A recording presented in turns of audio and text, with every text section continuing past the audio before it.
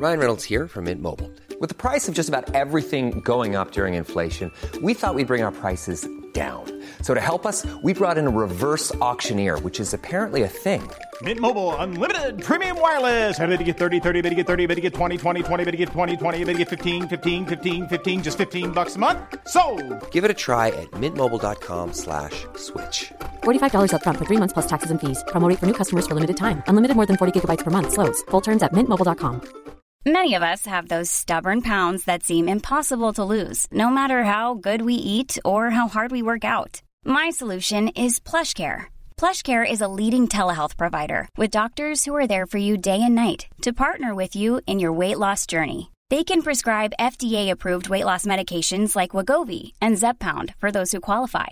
Plus, they accept most insurance plans. To get started, visit plushcare.com/weightloss. That's plushcare.com/weightloss. Vi är sponsrade av Joina som är ett nytt spel för dig som är över 18 år från Folkspel. Folkspel är ju föreningslivets ideella lotteribolag. Ni känner alla till Bingolotter och Sverigelotter som har tjänat ihop 17,5 miljarder till föreningslivet sedan starten 1991. Ja, och är det någonting som jag älskar med föreningslivet så är det ju att det ger upphov till liksom fysisk aktivitet och härliga upplevelser för mina barn. Det som är mindre positivt är ju alla dessa högar med olika saker som man förväntas göra som föreningsförälder. Jag vet inte hur många gånger jag har haft olika typer av lotter, tidningar eller andra grejer som ligger hemma och som jag tappar bort och som sen ska säljas. Det är godis, det är bullar, det är som sagt lotter, och sen så slutar det alltid med att jag får hosta upp själv ur egen ficka för att jag har tappat bort allting och det blir ett himla krångel och meck. Och det kanske säger mer om mig än om själva den här verksamheten, men det är i alla fall ett problem för mig. Därför så älskar jag tanken på Joina. Eller vad säger du, Manne? Ja, det här är alltså ett lotteri där man signar upp sig på en prenumeration där man har chansen att vinna varje vecka. Så föreningsbarnet då eller föräldern säljer en prenumeration till någon och varje månad då så tjänar föreningen pengar.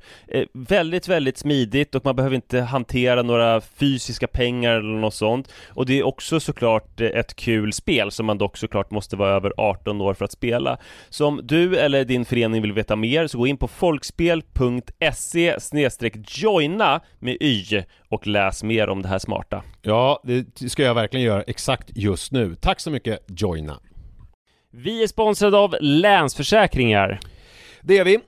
Jag har ju ett problem i livet och det är ju att jag rent ekonomiskt är något av en fuck-up. Jag både tjänar för lite pengar och jag gör av med för mycket pengar. Och det finns ingen framförhållning, det finns inget sparande till mig själv, det finns ingen pensionsgrej som är så många som lyssnar skulle sätta kaffet i vrångstrupen när de förstår. Ja, de gör det nu. Ja, när de förstår hur illa ställt det faktiskt är. Däremot så har jag lovat mig själv att jag ska inte låta den här ekonomiska fuck-uppigheten, som jag kallar den, föras över på mina barn. This ends now, har jag sagt, och dragit ett streck i marken med kolkrita. Tatuerat in ett streck har jag gjort. Och därför så sparar jag till barnen varje månad. Och vi har ett system, jag och Li, att Li sätter in pengar på ett konto varje månad och jag sätter in pengar på ett annat konto varje månad. Livet är föränderligt, löften bryts, men Länsförsäkringar finns där för alltid och kan hjälpa till, då bland annat med barnspar. Vi tackar Länsförsäkringar för att ni hjälper Nisse och andra att hålla sina löften. Och glöm då inte att Länsförsäkringar kan alltså hjälpa dig med bank, pension och försäkring. Tack så mycket.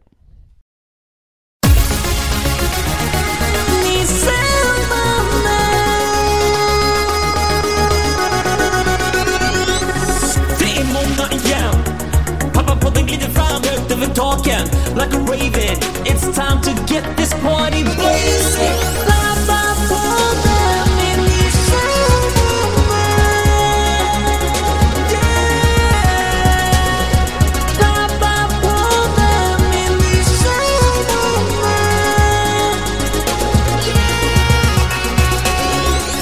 Hallå och varmt välkomna ska ni vara till Pappapodden. Jag tycker det är dags att säga numret igen. Det var så länge sedan. 321. 076. Ja, ditt nummer är ju ute. 321 är det. Ja. Det känns ju kul.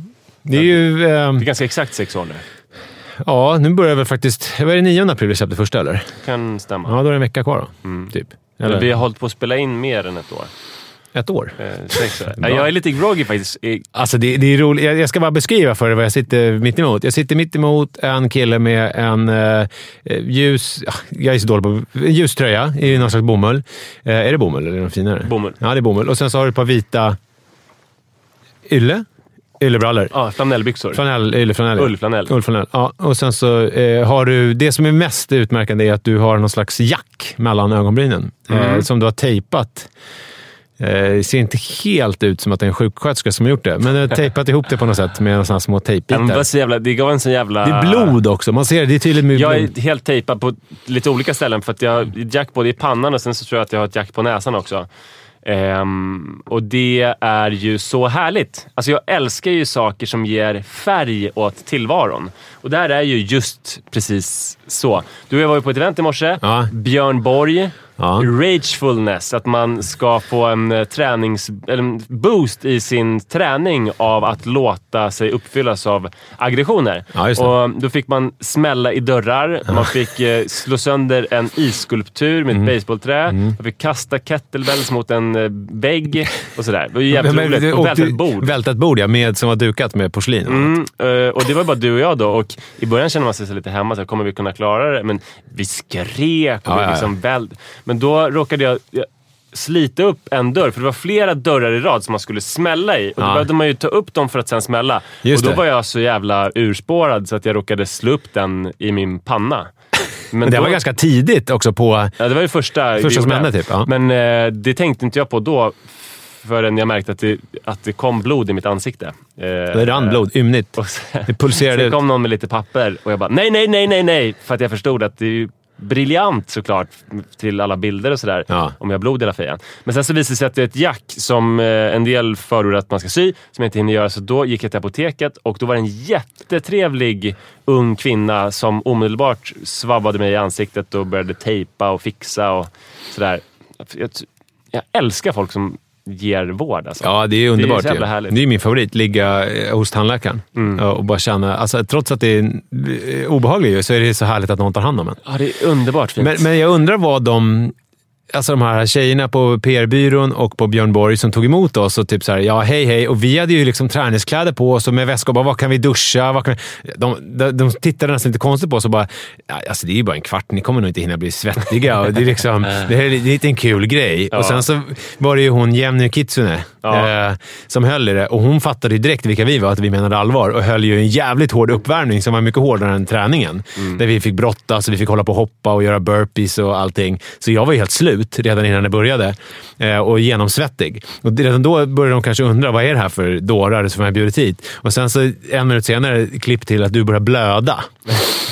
Och sen så vi bara står och skriker och kastar grejer. Och vi var ju också först, om jag har förstått saken rätt. Vi är alla först. Så att jag undrar om de liksom vet vilken boll de har satt i rullning när de har startat det här eventet. De tror att det är liksom en liten kul grej att folk ska komma en kvart och ha lite mysigt. Men det här sätter ju igång otroliga känslor. Ja, men det kanske är så nu att de förväntar sig att alla som kommer dit ska vara som vi, blöda i ansiktet och så. Alltså att vi sätter ribban högt då. Att alla ska skrika och smälla och blöda. Så kan det vara att de får fel förväntningar om folk inte riktigt levererar det. Men jag tror att de blev lite chockade över att vi kommer, för vi var ju 7 på morgonen, kommer och är taggade till tänderna. Men så var de också blev chockade över förmodligen. Jenny Kitsune Adolfsson. Ja. Jag tror att de blev chockade och ganska obehagligt till mods när det kröp fram att jag vet i detalj vilka hon tränade med på Sats Medis för 10 år sedan. Jag bara, du tränade med Peter Ljunggren, Robert Berg och Christian Sven. Hon bara, ja, det stämmer. Och jag känner till hennes svenska rekord i bänkpress. Alltså hela hennes träningskarriär känner jag till. När vi pratade om att hon ska vara med i EM i tyngdlyftning snart, så pratade hon om att hon håller på att gå ner i vikt för att komma ner till sin viktklass. Då började jag prata om hennes kompis Christian Sven när han gick ner 10 kilo på ett dygn. Och det blir ju konstigt för henne för att hon är ju gammal kompis med Christian Sivén. Men jag känner honom överhuvudtaget inte. Men vet mycket om hans viktnedgångar och sådana saker. Så att hon måste se till att jag är så jävla stör. Och står och blöder samtidigt. Blöder, sen så är jag så här smal och omuskel. Hon tittar på mig bara, liksom, vad tränar du? Vem är du egentligen? Fy fan vad roligt. Ja. Men jag har ju det där problemet. Det var också i Norge som jag började prata svensk och norsk medel- och långdistanslöpning med någon person. Och det bara blev så att jag visste alldeles för mycket för att det skulle verka normalt. För först verkar det ju mysigt med någon person som är insatt och härligt. Ja. Men sen så ganska fort så går ju du över gränsen. Ja, när man börjar och det blir prata konstigt. om så här, du har varit med den, du har tränat med den, du känner den. Du var tillsammans med Peter som kallas för bicepsmannen. Robert Berg kallas för bicepspojken. Ert uppbrott var ganska jobbigt för er båda. Och det är konflikt nu med barnen och jag förstår att det har det tufft. Men det är ju bra då att... Nu vet inte jag om det är det med den här bicepsmannen. Jag bara drog ett fiktivt scenario för jag har ingen koll på de här människorna. Han jobbar för övrigt på... Han var tennistränare. Jaså? Det var jätteroligt. För att han hade... Alltså, han tävlade då i classic bodybuilding. Hade de sjukaste armmusklerna och var tennistränare. Det är så roligt, men det finns ju ibland man ser sådana som är jättestora och som spelar tennis. Det är liksom så här, det är som att de håller en liksom tändsticka. Och de ser, det var ju KM här i helgen. Och då var det jag tror att han var ungrare och han hade så här klassisk ungrarbrottarkropp. Och sen så sprang han runt och spelade tennis. Det är liksom väldigt, det finns något motsägelsefullt i det. Verkligen, men jag kom på att det kanske också är någonting som talar till min nackdel då, att jag inte bara vet att hennes ex-kille heter Peter Ljunggren och kallas bicepsmannen, utan också att han har livnärt sig som tennistränare och att han nu jobbar på Satskungens kurva. Ja. Det är för mycket, jag vet för mycket om de här grejerna. Det är tur att jag är med dig då, jag sitter och blöder och bara, bicepsmannen. Men det är bra att du är lite mer normal. Jag var ju blöder och inte namedroppar. Jag tog ju upp det självklara. När kommer gladiatorerna tillbaka? Det var min grej. Jag nämnde inte gladiatorerna. Nej, men du kände, och det känns väl lite mer som det naturliga. Ja, precis. Om det kommer två små... Jag vet vem du är. Jag sätter dig på gladiatorerna med mina barn. Ja. Och då tror de kanske något liknande. Jag vet vem du är, och sen så, fast du vet något helt annat. Då, att du bara vet helt sjuka grejer om henne. Nej, du är ju sjuk i huvudet. Och också att du börjar blöda. Du gör allting så mycket. Du kan liksom aldrig göra något lite lagom. Nej. Min mamma har ju alltid sagt det. Lagom är bäst. Ja, men du lyssnar ju inte på det. Få in mig på det spåret. Fy fan. Ska vi släppa det där, eller? Ska vi gå vidare? Vi går vidare.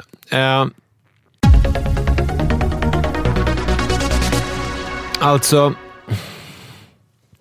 Jag tror att jag har pratat med dig om det här tidigare. Jag vet inte om jag har tagit upp det i podden. Men jag är ju en person som gillar att gå och lägga mig på kvällen. Känner du igen det resonemanget? Ja, jag tänker att det finns 2 olika sorters ångestpersoner. Exakt, det är precis. Det är de som gillar att gå och lägga sig och somna bort skiten, och de som tycker att så fort man lägger sig ner och allting, då kommer ångesten. Och jag har ju mer varit, alltså jag känner ju en kille som gjorde en spektakulär konkurs. Då låg han ju och sov i några veckor typ. Just det. Medan jag har ju varit en sån som att tankarna sätter igång. Så att det blir svårt liksom. Men för mig är det ju att jag vaknar med ett jävla ångestpåslag. Och att allt är åt helvete. Och då är också, också en förlamande känsla av att det är liksom... Jag vet inte vad jag ska göra. Jag vet inte vad som är upp och ner. Och det är liksom bara skit med allting. Har det varit så den här veckan nu? Nej, men så är det ju alltid. Det är mitt grundackord. Att när jag vaknar så. Alltså det är... Då kan det vara dels... sådana stora grejer som att men allt sådana här världsklimat, EU, Brexit. Alltså, har du med dig det när du vaknar? Ja. Alltså det kommer över mig bara. Att allt är åt helvete, världen är åt helvete. Ja. Och så känner jag mig förlamad av det. Och sen är det också så här, nej, barn, utfodra, iväg, klä på. Alltså jag vet inte var jag ska börja. Jag vet inte vad som är upp och ner. Ska jag börja med Brexit eller ska jag börja med barnen? Ja, men lite. Vad ska jag ta tag i? Och sen är det ju så att det enda som hjälper för mig är ju, och det här är ju liksom någon slags ackumulerad livserfarenhet, att det spelar ingen roll hur jag känner, jag måste upp och göra bara. Jag måste upp och göra någonting, komma igång med något. För ligger jag kvar, då blir ju ångesten ännu värre bara. Alltså och det som är konstigt då är att det verkligen funkar. För kommer jag upp och iväg och gör grejer, då kan jag ju sen efter 2-3 timmar sådär, det kanske räcker med en timme, känna mig på banan liksom, med i matchen och ta tag i dagen och göra grejer. Och då kan jag ju liksom då kan jag ju sen ligga på eftermiddagen och inte göra någonting om jag inte har någonting bättre för mig. Alltså då är det inte alls ångesten där på samma sätt. Och sen kan jag gå och lägga mig på kvällen och somna bort. Men jag har kommit på det att det som grejen är då att för att kunna domna bort på kvällen är ju att jag måste ha löst Brexit eller någonting under dagen.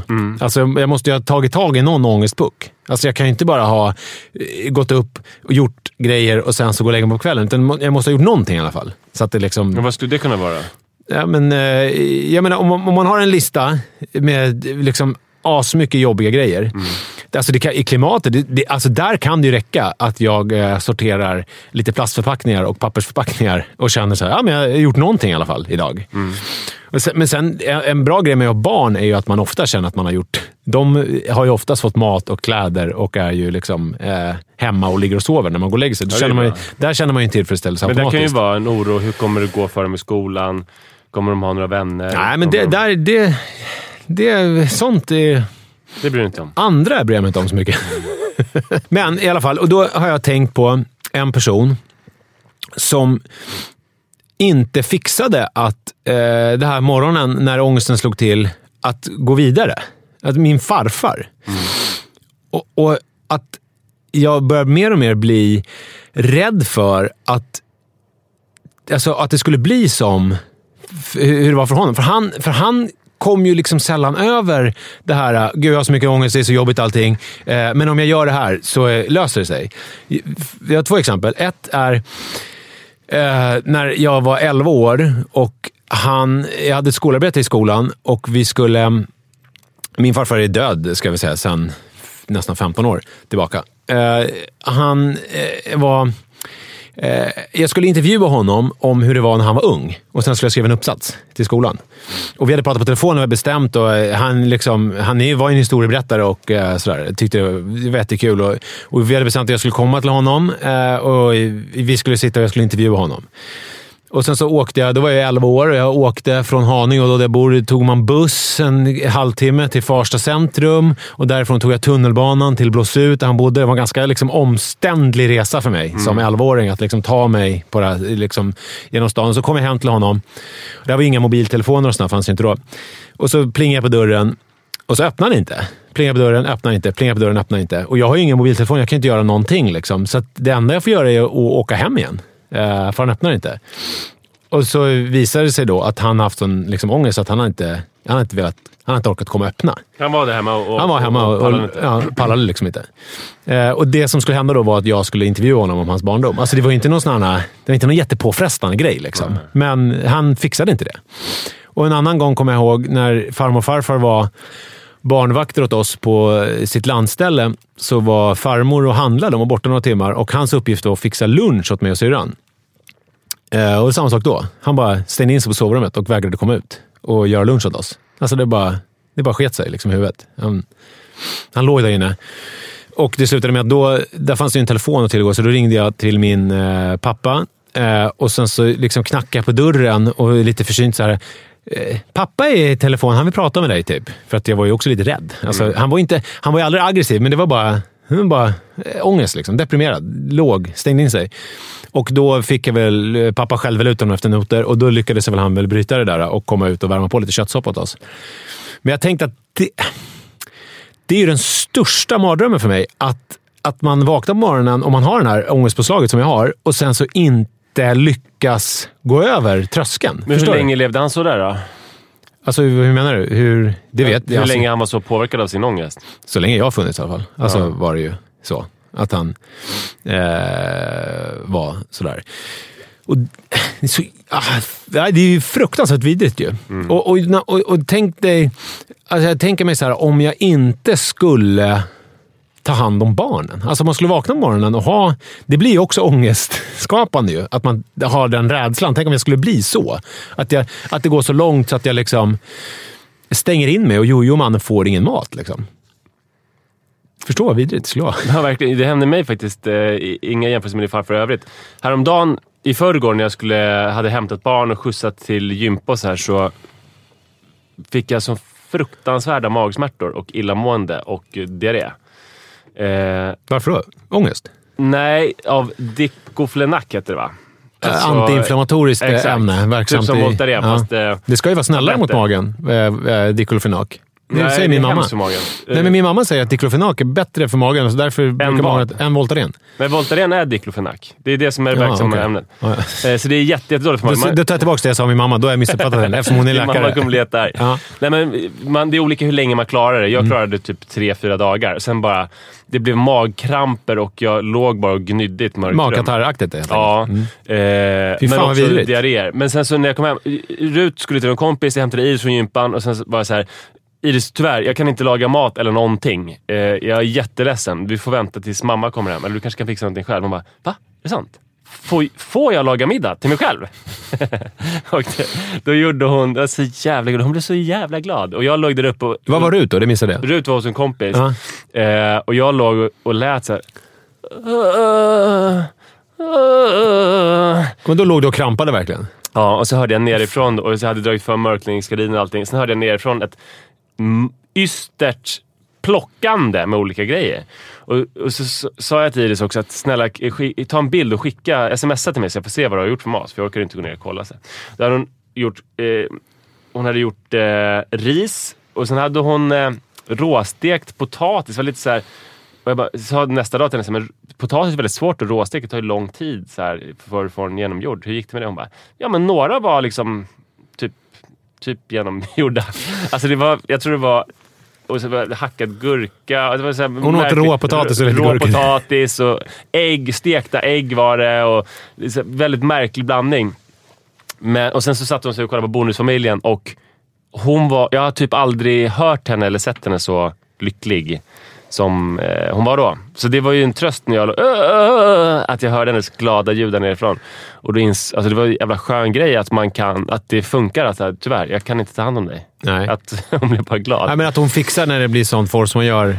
Ja, precis. Men det är ju en annan sak då om det är dag 11 av det. Då mattas nog entusiasmen av lite grann. Men det jag undrar är, känner du att du är på väg åt det hållet? Eller finns det någon rörelse mot... Alltså nu beskriver du som att varje morgon så har du haft det här. För att det ska bli som din farfar så kräver du att det på någon gång växlas upp. Liksom. Nej, men jag känner att jag ganska ofta... Ja, men jag vet inte om det är en åldersgrej också. Att jag känner att jag står ganska ofta och tittar ut över det där. Jag skiter i det här stupet. Alltså liksom farfar stänga in sig stupet liksom. Men sen så går jag emot det, förstår du? Att det blir som att det finns en sida i mig som jag hela tiden måste slåss mot, som är den sidan. Det känns som att den dörren alltid lite grann står på glänt. Och det är en grej som jag har haft, som jag kommer ihåg, alltså ända sen, jag vet inte hur det var, men sen jag var i 20-årsåldern, alltså en känsla av det här, så här nihilistiskt intighet, att man bara skiter i saker. Liksom. Men du vet att det är ganska onödigt att må så där.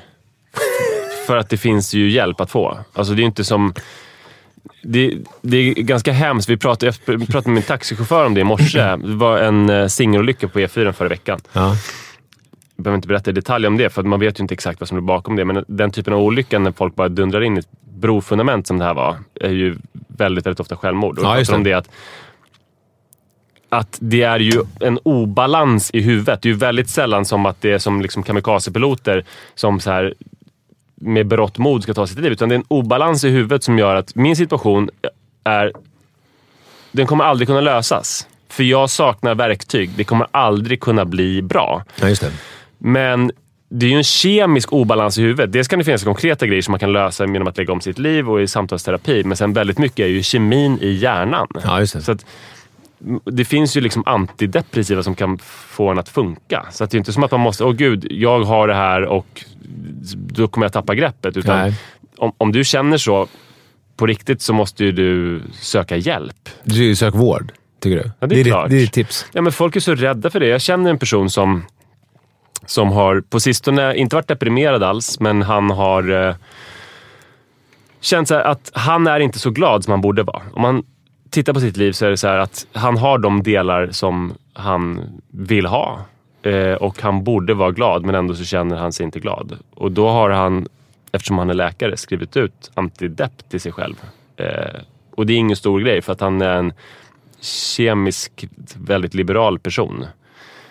Men en vanlig person som inte är då läkare kanske går och våndas i flera år. Som det. Ja, just det. Och det är ju fullkomligt onödigt. Jag har inte, på det sättet har jag inte riktigt våndats. Alltså, men du har varje morgon så vaknar du med kraftig ångest. Ja, men det krävs att vissa saker ska ske varje dag för att du ska kunna somna. Och du är orolig att du inte ska kunna ta hand om dina barn. Ja. Då måste du ju Du känner att det är varningsklockor? Nej, men du beskriver det som att det kan bli så att någon morgon så orkar man inte upp. Men det måste ju du se till att det inte blir så. Det är som att så här, jag har bukspottkörtelcancer, vi får se vad som händer. Du är så himla anklagande. När någon säger såna här grejer, då ska man inte, du är så manligt att så här, gå in då och bara, så här ska du göra. Det är inte det jag vill höra. Berätta vad du vill höra. Nej, men man vill ju bara ha så här, jag fattar att det är jobbigt. Och sen så kan man gå vidare. Det är ju ganska jobbigt att få höra såna här saker när man har öppnat upp sig. Att det är så här, att det nästan blir ett anklagande. Det här måste du ta tag i. Förstår du? Så agerar man inte. Alltså, med någon som inte var nära vän så kanske man inte gör det. Då kanske man säger, oj gud, trist. Ja, fast det där är fel. Det är så klassiskt manligt. Det är ju som när ens fru när Li kommer med olika jobbproblem och jag alltid känner så här, gud jag måste lösa det här. Jag måste hjälpa dig att lösa det. Och så blir hon bara irriterad. Precis så känner jag ju nu. Att det blir ett irritationsmoment istället för att du säger så här, gud vad jobbigt det här verkar vara. Jag fattar verkligen det. Och sen så kan man ju på sikt ta upp det liksom på ett annat sätt. Men du lägger upp det som att jag kastar ut mitt hjärta här på bordet. Bara boom! Och sen så bara, då säger du så här, då ser du hjärtat och säger så här är fel på hjärtat, du måste fixa det. Gör det och sen är det bra. Livet är inte så enkelt. Ja, det går ju inte. Så har jag inte sagt. Jo, du sa ju precis det. Ja, men nej, men så här är det väl att om man tycker att det funkar, om man hittar sina sätt, så är det jättebra. Men om man står inför en avgrund och oroar sig så är det bra att veta att så här, det måste inte alltid vara precis så här som det är just nu. Ja, just det. Det tror jag kan vara bra. Ja.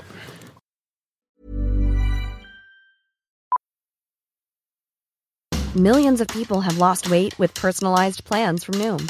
Like Evan, who can't stand salads and still lost 50 pounds. Salads generally for most people are the easy button, right? For me, that wasn't an option. I never really was a salad guy. That's just not who I am. But Noom worked for me. Get your personalized plan today at Noom.com. Real Noom user compensated to provide their story. In 4 weeks, the typical Noom user can expect to lose 1 to 2 pounds per week. Individual results may vary. Wow. Nice. Yeah.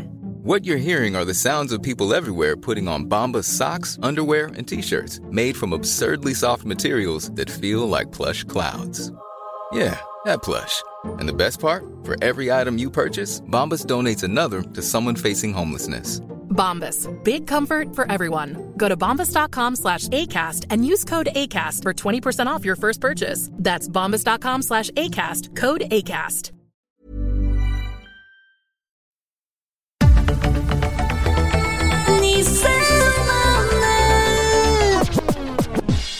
Det känns som att jag börjar bli någon slags gubbe mot strömmen. Det är ganska jobbigt att jag tar del av olika tv-program och dokumentärer och nyhetshändelser och så ser jag det på ett sätt. Och sen så går jag ut i sociala medier för att få stöd för min tolkning av situationen. Just det. Och sen så tycker folk något fullkomligt helt totalt annorlunda. Okej. Och det är 2 dokumentärer på SVT framförallt. Alltså det här händer hela tiden nu. Men det är framförallt 2 dokumentärer på SVT som ger vid hand att jag är någon helt annan människa än de människor som jag lerar mig med och som jag följer och som jag är kompis med. Det första dokumentären var då Michael Jackson-dokumentären. Finding Neverland. Exakt. Leaving Neverland. Sorry. Och den handlar ju då om 2 pojkar som har utnyttjats sexuellt av Michael. Han har groomat dem när de var barn och han har också liksom groomat hela deras familjer. Just det. Att inte bara de pojkarna utan också deras föräldrar har ju blivit förälskade i den här otroligt karismatiska Michael som inte bara är en härlig och karismatisk person utan också som är den största superstjärnan som finns i hela världen. Så det var svårt för dem att inte bli påverkade av att han plötsligt satt i deras vardagsrum och umgicks med dem och så. Och det var en enormt intressant dokumentär för att man har ju vetat, det var ju egentligen inga nyheter, man har ju förstått att han förgrep sig på pojkar tycker jag man har väl vetat alltid på något sätt. Men det som var så intressant var att de förklarade de psykologiska mekanismerna. Att de berättade... Jag har ju aldrig fattat huruvida han liksom verkligen förgrep sig på pojkar. Alltså rent sexuellt. Nej, just det. Eller om man bara eller om man var bara konstig och hade dem som kompisar. Nej, just det. Nej, det kanske man inte... Man har väl anat mer då. Ja. Men det som var så intressant var att de beskrevs hur kära de var i honom. Alltså de var ju upp över öronen förälskade honom och de hade en massa fina stunder med honom. Och sen så var det fruktansvärt för att de byttes liksom ut. Om man hade varit hans pojkvän då ett år så hittade han sen någon annan. Och de kämpade för sin plats. Och de byttes ut. Det var något... Men var det så att de spolades bort så att säga? Eller höll han kontakten med dem? Han höll kontakt, men sen blev kontakten mer när det dök upp någon domstolsgrej så behövde han dem som vittnen. Okay. Och han hade också sagt till dem... Men var han mån om att hålla liksom fin kontakt med dem? Så att förstår jag menar, för det kan ju vara dumt om man... Det lyckades jag inte riktigt med. Det kunde ju vara någon fest med massa olika barn och någon gammal då pojkvän honom märkte, nu går han in på toaletten med den här nya killen som är den enda som han vill ha nu. Ja. Och de kände sig avpoliterade. Och han hade också sagt till dem att jag får aldrig komma ut för att jag kommer hamna i fängelse på livstid och det kommer du också göra. Ditt liv kommer gå åt helvete. Och det trodde ju de verkligen på så att de ville hålla den här hemligheten. Plus att de kände väl en skam över att de var kära i honom och fick ut en massa njutning och härliga saker med honom. Ja, just det. Det var ju liksom inte enkelt. Och jag tycker det var så intressant det här att det finns liksom gråskalor. Det som Michael Jackson gjorde var ju på alla sätt helt förkastligt. Alltså det går inte att försvara. Han utnyttjade småpojkar. Han var i en enorm maktställning och de var i en beroendeställning. Dessutom så utnyttjar sin makt för att hålla dem tysta och ge dem olika skuldtjänster och så här. Men jag tycker ändå att det finns nyanser. Att det finns att alla övergrepp mot barn är inte exakt likadana. Att det Michael gjorde var fruktansvärt. Men det hade varit ännu värre om han var sexualsadist och ville förnedra de här pojkarna. Det var ju tydligt här att han var kär i de här pojkarna. Och sen så tröttnade han och hittade någon ny pojke som han var kär i. Och det här verkar väldigt kontroversiellt att överhuvudtaget prata om. För då blir det som att jag försvarar Michael om jag säger att det skulle kunna finnas ännu värre fall. Men förstår du att det gör jag inte, utan jag fördömer Michael. Men varför är det då intressant? Alltså är det för liksom nyansens skull som man ska nyansera? Eller vad är det man vill uppnå? Annars är ju den här... Om det bara är så här... All pedofili är exakt likadan och dra åt helvete jävla Michael Jackson. För det var ju det jag mötte i sociala medier. Vilken vidrig person, jag kommer aldrig kunna lyssna på hans musik. Det är så jävla fruktansvärt liksom. Men är det liksom inte... Alltså om vi bara backar och alltså just resonemangen kring att pedofili är vidrigt. Pedofili är väl vidrigt per se. Och sen är det ju liksom... Är det egentligen väsentligt att diskutera huruvida han var sadist också, för att det är så vidrigt ändå. Alltså så att det spelar ingen roll att han var en snäll pedofil, så att då är det ju liksom... Jag förstår, är den diskussion, hur viktig är den diskussionen? Att liksom på något sätt... Jag tycker så här att om man bara lägger allting i samma hög så att allting är lika vidrigt och alltså, då finns det ju ingenting, då är det inte intressant med den här dokumentären överhuvudtaget. Då behöver man bara säga, han var en vidrig pedofil. Punkt. Ja. Det som var intressant var här, det var ju alltså man kan lära sig någonting om grooming och man kan lära sig någonting om pedofili och man kan lära sig någonting om kärleksrelationer mellan barn och vuxna typ. Och för att kunna förhindra det i framtiden så att säga. Ja, också bara för att det är intressant att lära sig om typ den mänskliga naturen. Ja. Och att jag känner inte något jättebehov av att inte lyssna på hans musik för att han begick övergrepp mot pojkar. Alltså jag förstår inte riktigt varför man skulle vilja manifestera det på det sättet. Eller att hans musik skulle betyda mindre för mig för att han också gjorde fruktansvärda saker. Det är kanske bara jag som är konstig. Men om han hade gått ut... Alltså om hans drivkraft hade varit att förnedra de här pojkarna. Hälla stearin på dem och hissa upp dem i taket och kissa på dem och förnedra dem. Då hade det ju varit kanske svårare att lyssna på hans musik ändå. Men nu kändes det som att han var... offer ändå på något vis för sin sexuella avvikelse och amorösa avvikelse som måste ha varit så här svinjobbigt för honom på något vis. Ja. Ja, sen kanske man kan argumentera för att om man är sexualsadist så är man också offer för den böjelsen. Jo, så är det ju. Men jag tänker just med musiken här, alltså. Det kanske är för att eftersom Michael Jacksons musik har aldrig betytt jättemycket för mig, att då blir det liksom... Men problemet är, jag började tänka nu på om det skulle vara någon artist som jag verkligen som betyder någonting för mig, mycket. Hur jag skulle reagera då. Lars Winnerbäck. Ja, faktiskt. Det är ett jättebra exempel. Jag menar, om det kom ut att Lars Winnerbäck var ett as då. Det ligger nära till hans nu och säga att han typ har misshandlat någon fru eller någonting. Det känns ju liksom nu med Dramaten. Är det är man ute med att det är Örjan Ramberg, hur? Det är inte som att vi sticker ut hakan. Det kan man där säga. Det finns ju en dom mot honom och sådär. Ja, att han skulle vara en sån person. Det är nog svårt för mig att liksom helt bortse från det. Däremot så har jag inga problem att läsa typ Charles Bukowski eller du vet Ernest Hemingway och sådana där som ju men är kanske också att om det har förflutit lite tid och att det är också geografiskt långt borta. Ja. Men Örjan Ramberg Strindberg verkar inte heller ha varit helt skön. Nej, inte superskön. Men Örjan Ramberg är mitt andra så här exempel hur jag tolkar saker annorlunda. Ja. Jag tittar på den här dokumentären och tänker att Örjan Ramberg är en vidrig hustrumisshandlare. Ja, just det. Då kring 1997 när han var tillsammans med Josefin Nilsson så gjorde han fruktansvärda saker. Han kastade in henne i väggar och så här. Och det blev en dom mot honom som framstår enligt alla som kan någonting som att den var han kom alldeles för lindrigt undan. Just det. Det här var 22 år sedan som det tog slut med dem och han fortsatte liksom att skicka hotfulla sms till henne och sådär. Sen är det 20 års uppehåll och i dokumentären får man, och sen dör hon. Just det. Och man får i dokumentären känslan av att det är ett direkt samband. Misshandeln och sen så hennes död 20 år senare. Just det. Och det här vet ju jag ingenting om. Det kanske kan vara så att man misshandlas och sen så blir man så sargad och så förstörd så att 20 år senare så dör man. Det blir som utdragen att man blir dödad av den personen fast det tar det på 20 års sikt. Men det kan ju inte jag veta om det är så. Och sannolikt kan ju inte den som har gjort dokumentären veta det eller liksom någon kan veta det för att jag kom in från vänster som inte har sett dokumentären, men jag har ju läst någonstans om att det var någon ryggproblem som hon hade fått värktabletter mot och som då har påverkat den på olika sätt. Ja, men det tas inte upp i dokumentären eller?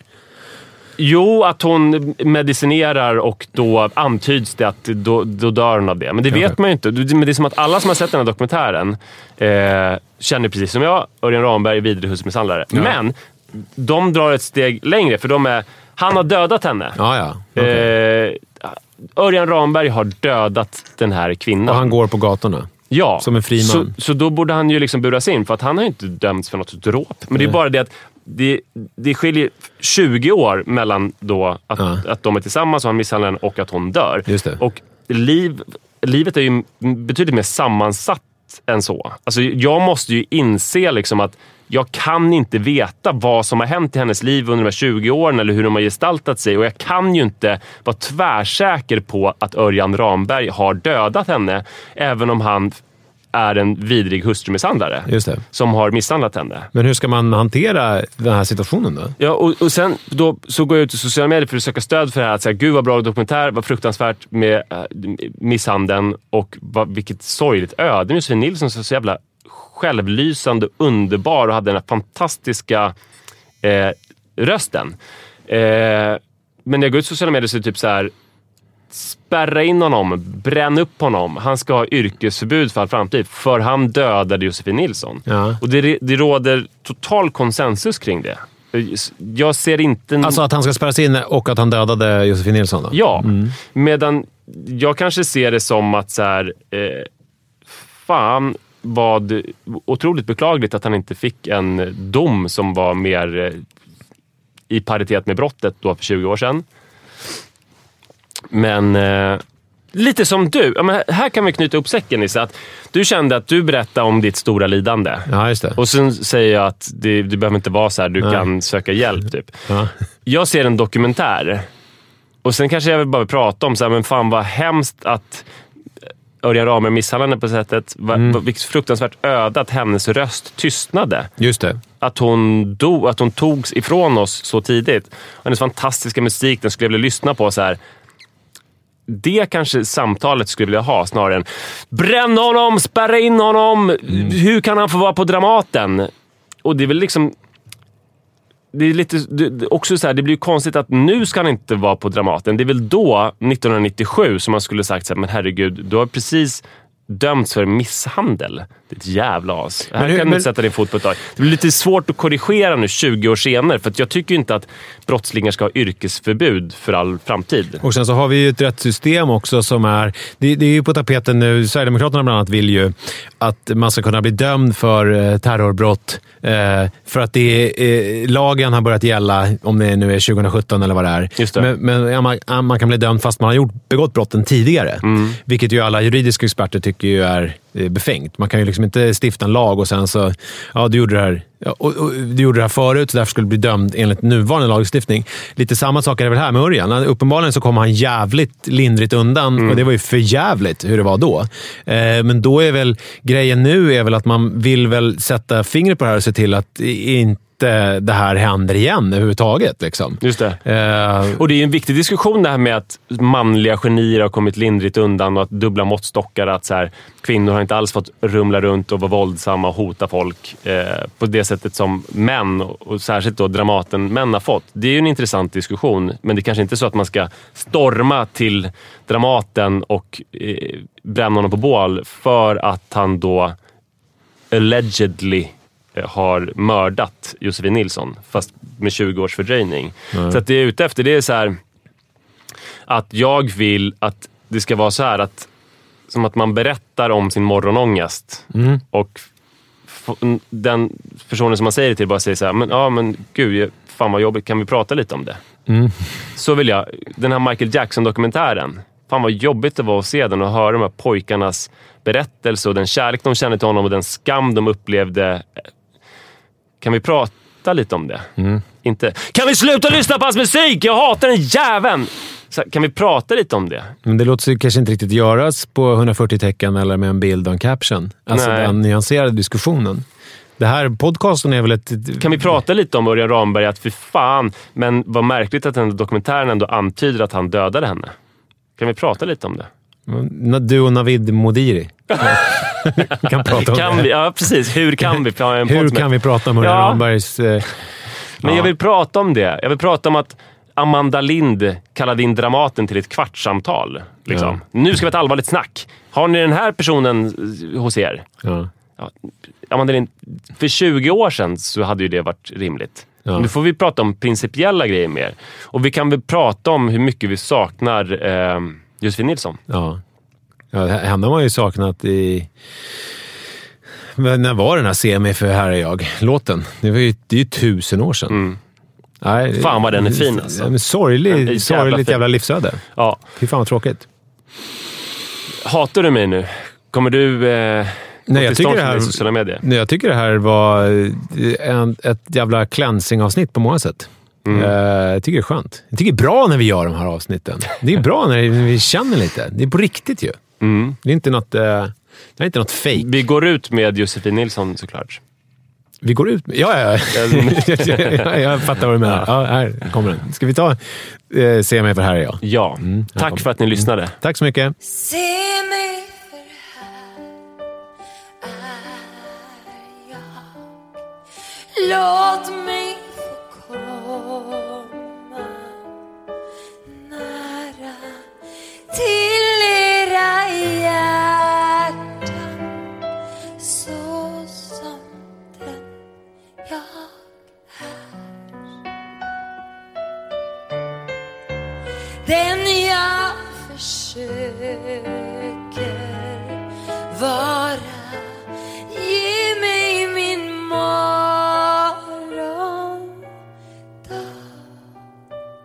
min enda längtan nu och här. Älska mig för den jag är. Se fjärils vinge slag i alla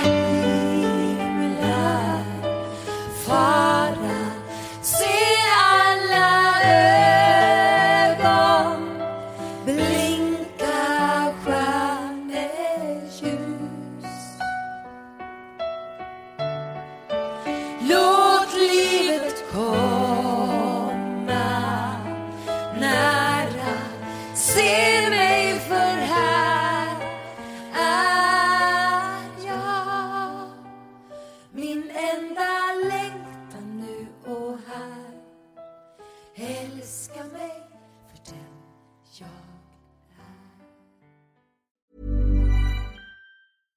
Imagine the softest sheets you've ever felt. Now imagine them getting even softer over time. That's what you'll feel with Boll & Branch's organic cotton sheets. In a recent customer survey, 96% replied that Boll & Branch sheets get softer with every wash. Start getting your best night's sleep in these sheets that get softer and softer for years to come. Try their sheets with a 30-night guarantee. Plus, get 15% off your first order at bollandbranch.com. Code BUTTERY. Exclusions apply. See site for details.